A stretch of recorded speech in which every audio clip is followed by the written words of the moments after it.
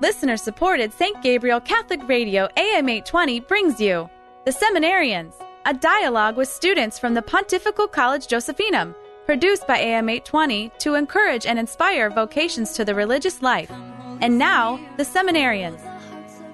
Welcome back to The Seminarians Show.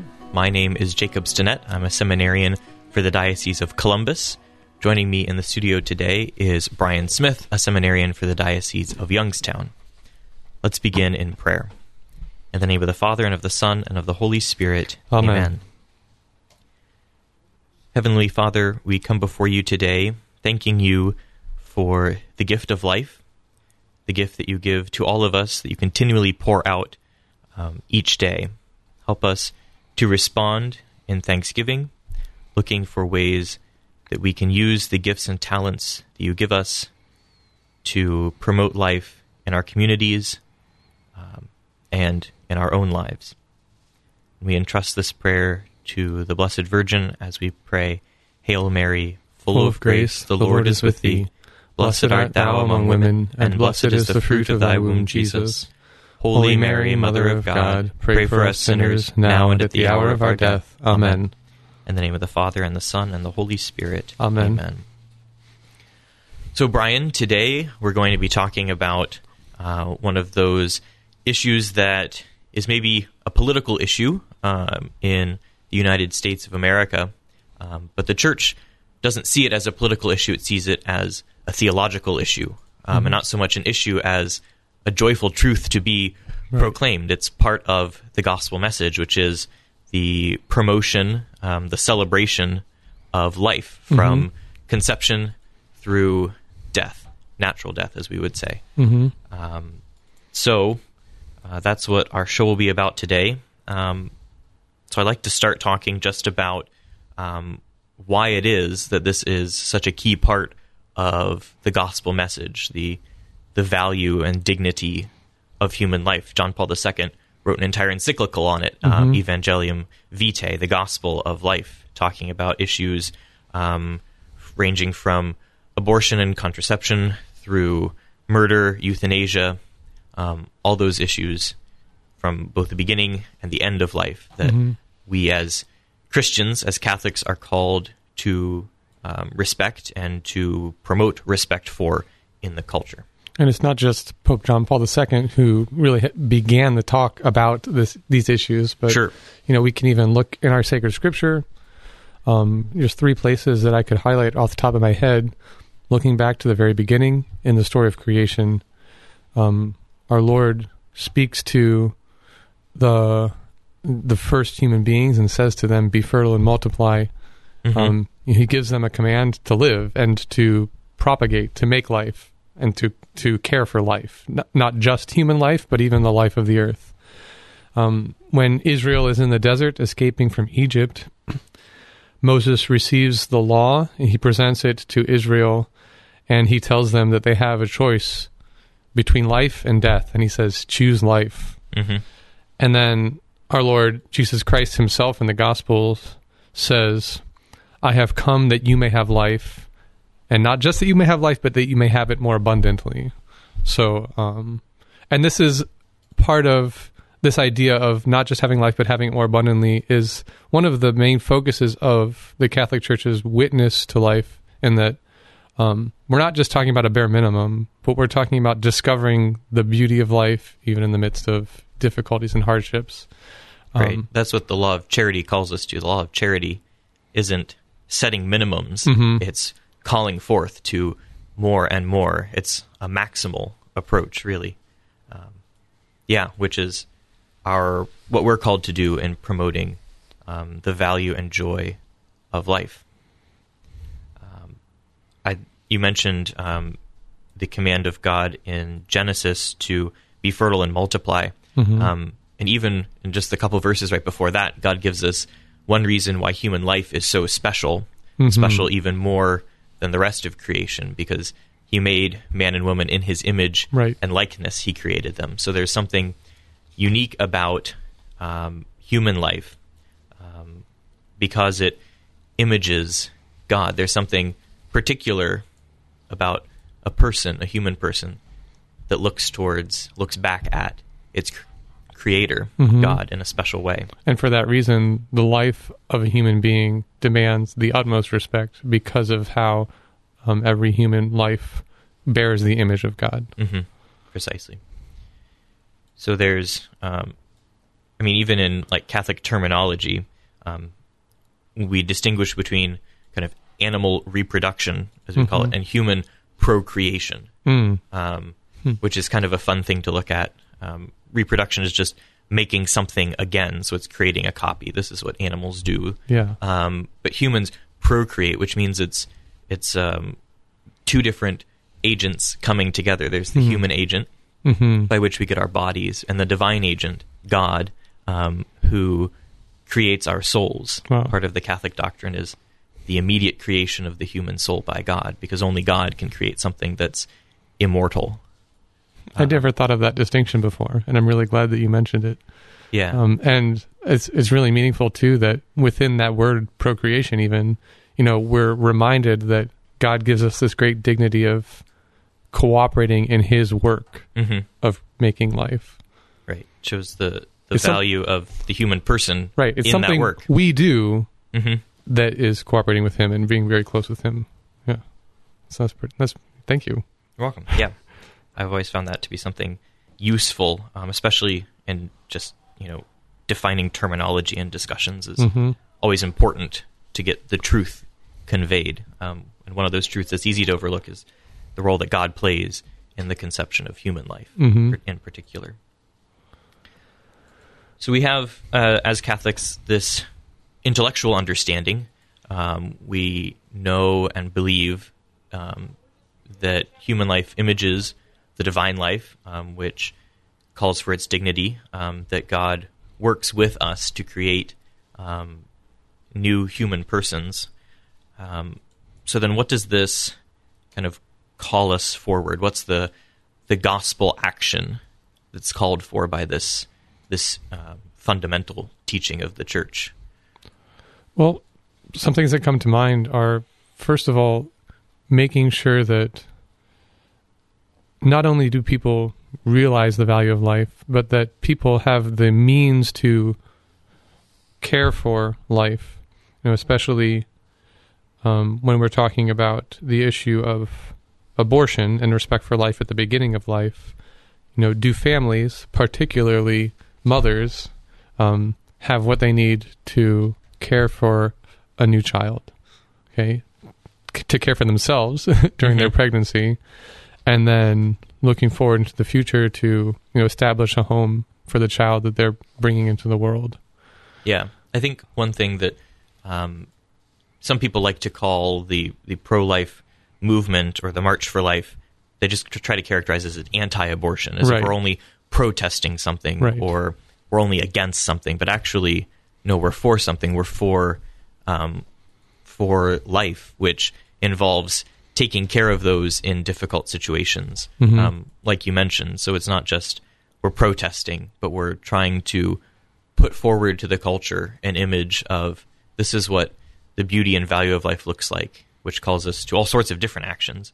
Sort of protesting injustice is one of them. But as you say, maybe even more importantly is the actions that we take in our own lives to actually promote, to act for this good that we hold and believe and treasure.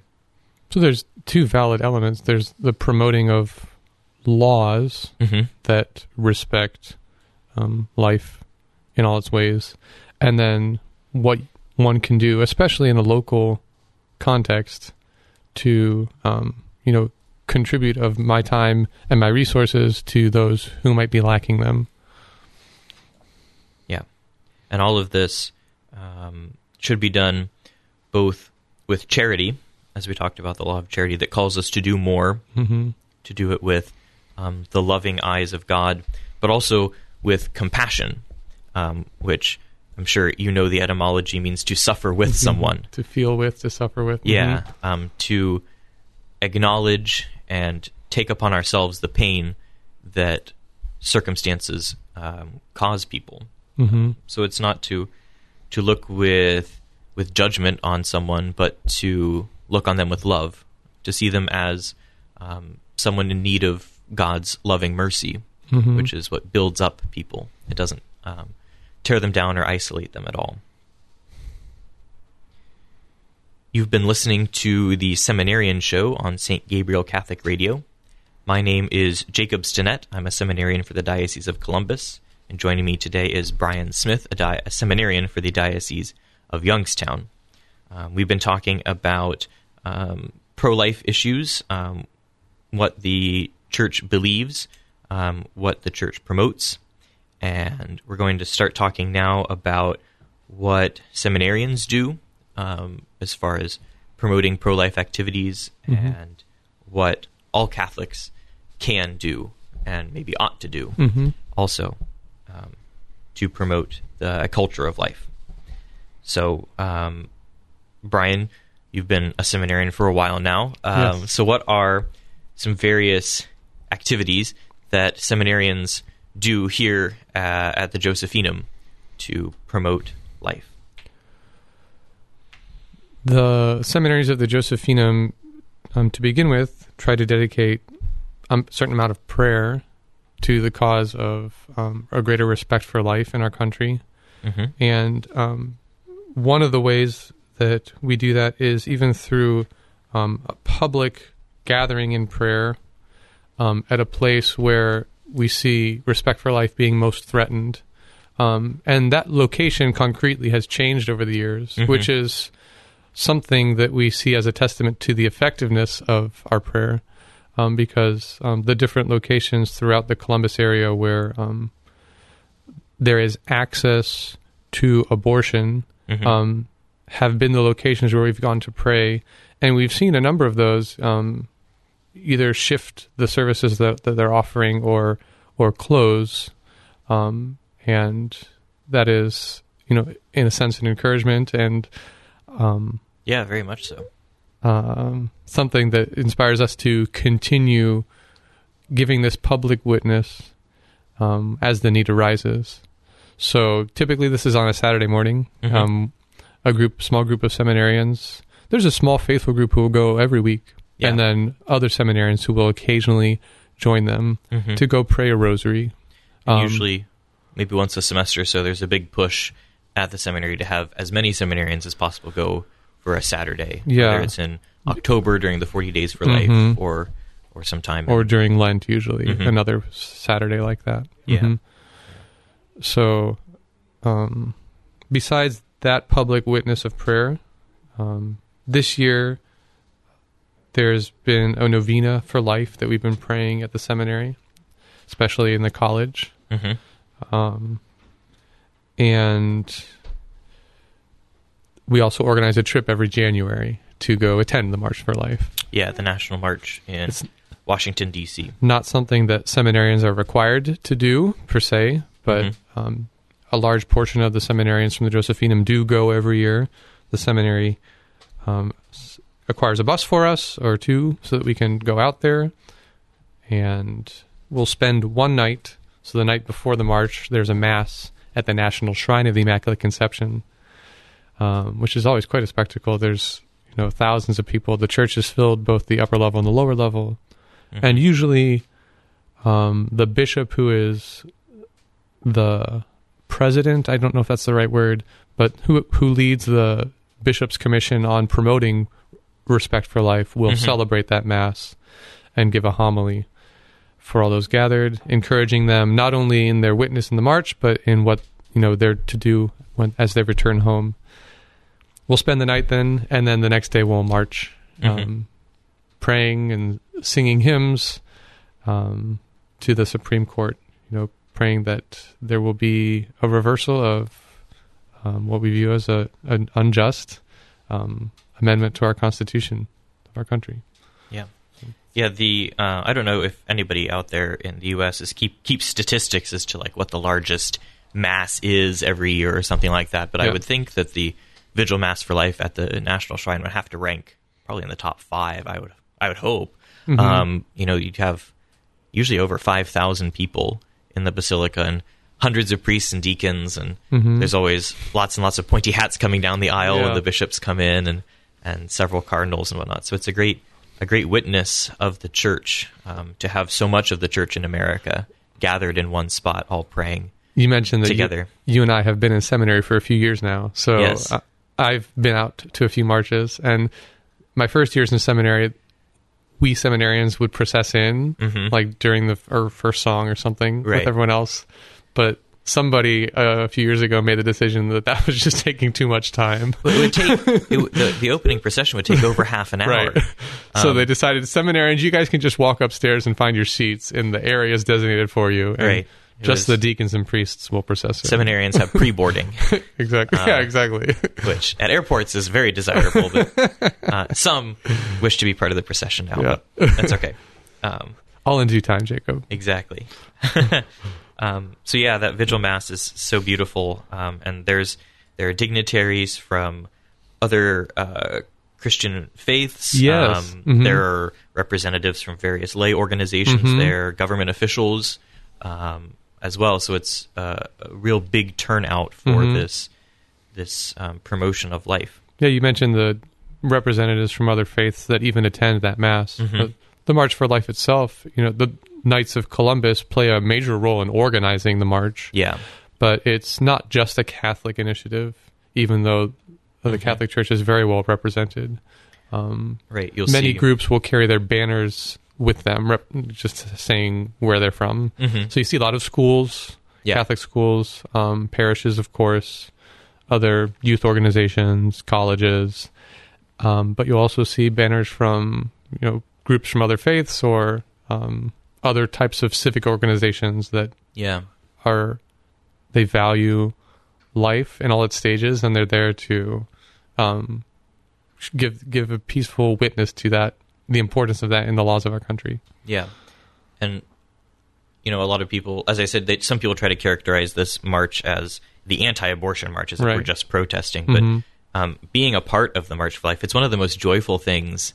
It's truly a celebration. As we're marching, there are bands that will play. As you said, we'll pray our rosary and sing lots of hymns. It's really a joyful and uplifting time. There are other marches that you see TV clips, and it looks like they're a bunch of angry protesters. I won't name any names for which marches those are, but the March for Life is not like that at all. No.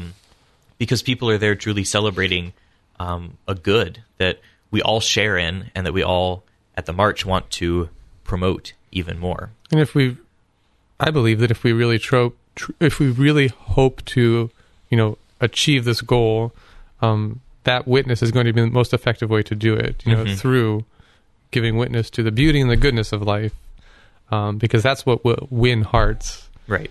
More than condemnation. Which isn't to say that we don't need to learn about how we talk about, why the church is against abortion and why the church, promotes this type of legislation. These are important things. And we could even talk about resources that are available for people to learn how to talk to others about these things. Because sometimes those conversations are part of the the conversion process for someone who doesn't see the evil of, attacks against life, like abortion or euthanasia.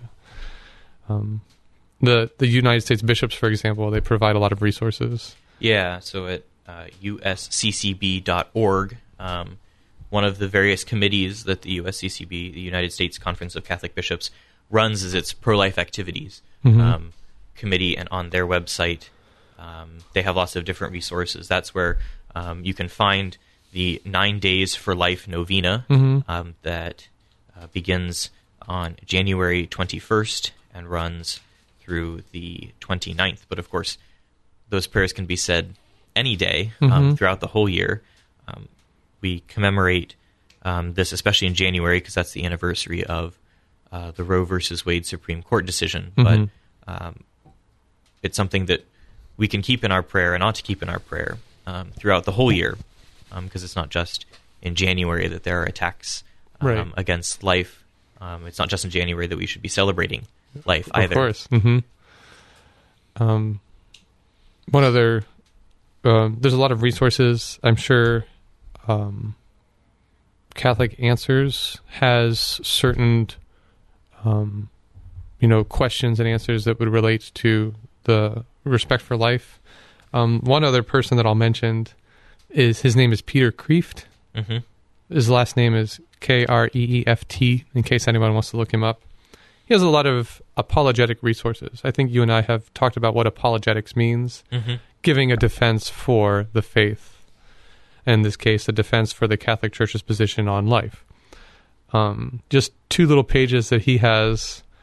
On one page, he makes an analogy to an apple as a way to talk about, we can say what a human life is. Because this is one of the central questions in the debate about abortion is, when does life begin? What is a human being? Right. So trying to understand, how can we say that the embryo in the womb is a human being? This is something that he helps to communicate in this analogy to an apple. Okay. So if you want to visit his page, he has some helpful resources there. And then another related page, just like human personhood. What is a human person? Mm-hmm. And how does understanding what a human person is help us to say, okay, yes, this embryo is a human person, even though it might not be able to talk to me. Is talking the requirement of being a human? Right. Okay, so that's an important, discussion there that people can access and learn from. Awesome. Thanks for sharing those couple of different resources that are out there, and I'm sure there are many more scattered across the internet. Mm-hmm. There's a group called Priests for Life that's headed by Father Pavone. I believe he's out of New York City. I think so. And so they have lots of resources. You can Google or DuckDuckGo or whatever search engine is your preference, Priests for Life, and there'll be lots of resources, both informing yourself or how to inform others on the promoting the value of life, and also prayers that that one can pray for promotion of life. And I think there might even be a couple of different acts of reparation for sins against life in our country, which is also something that is valuable to do, especially during this month of January. Mm-hmm. So I guess as a final word of encouragement,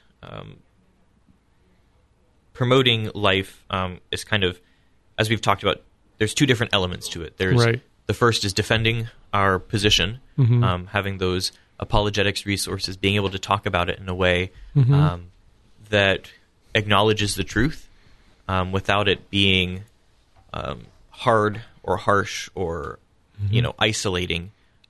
One that's done with charity and compassion. But and then we don't learn this so that we can necessarily go out and just try to start conversations a lot with people, but so that when we see opportunities, right, where we see someone whose mind or heart is open, or at least inquisitive, we can engage that person. Right. We're not here just to fight for the fight's sake, but which leads to the second part of the pro-life movement, which is giving an example. So in our own lives, doing things that promote life, things that show forth the value and dignity that we all have as sons of the Father through our baptism, and also as being made in the image of likeness of God through our conception. So I would say maybe the most important thing in all of this is to continue to pray.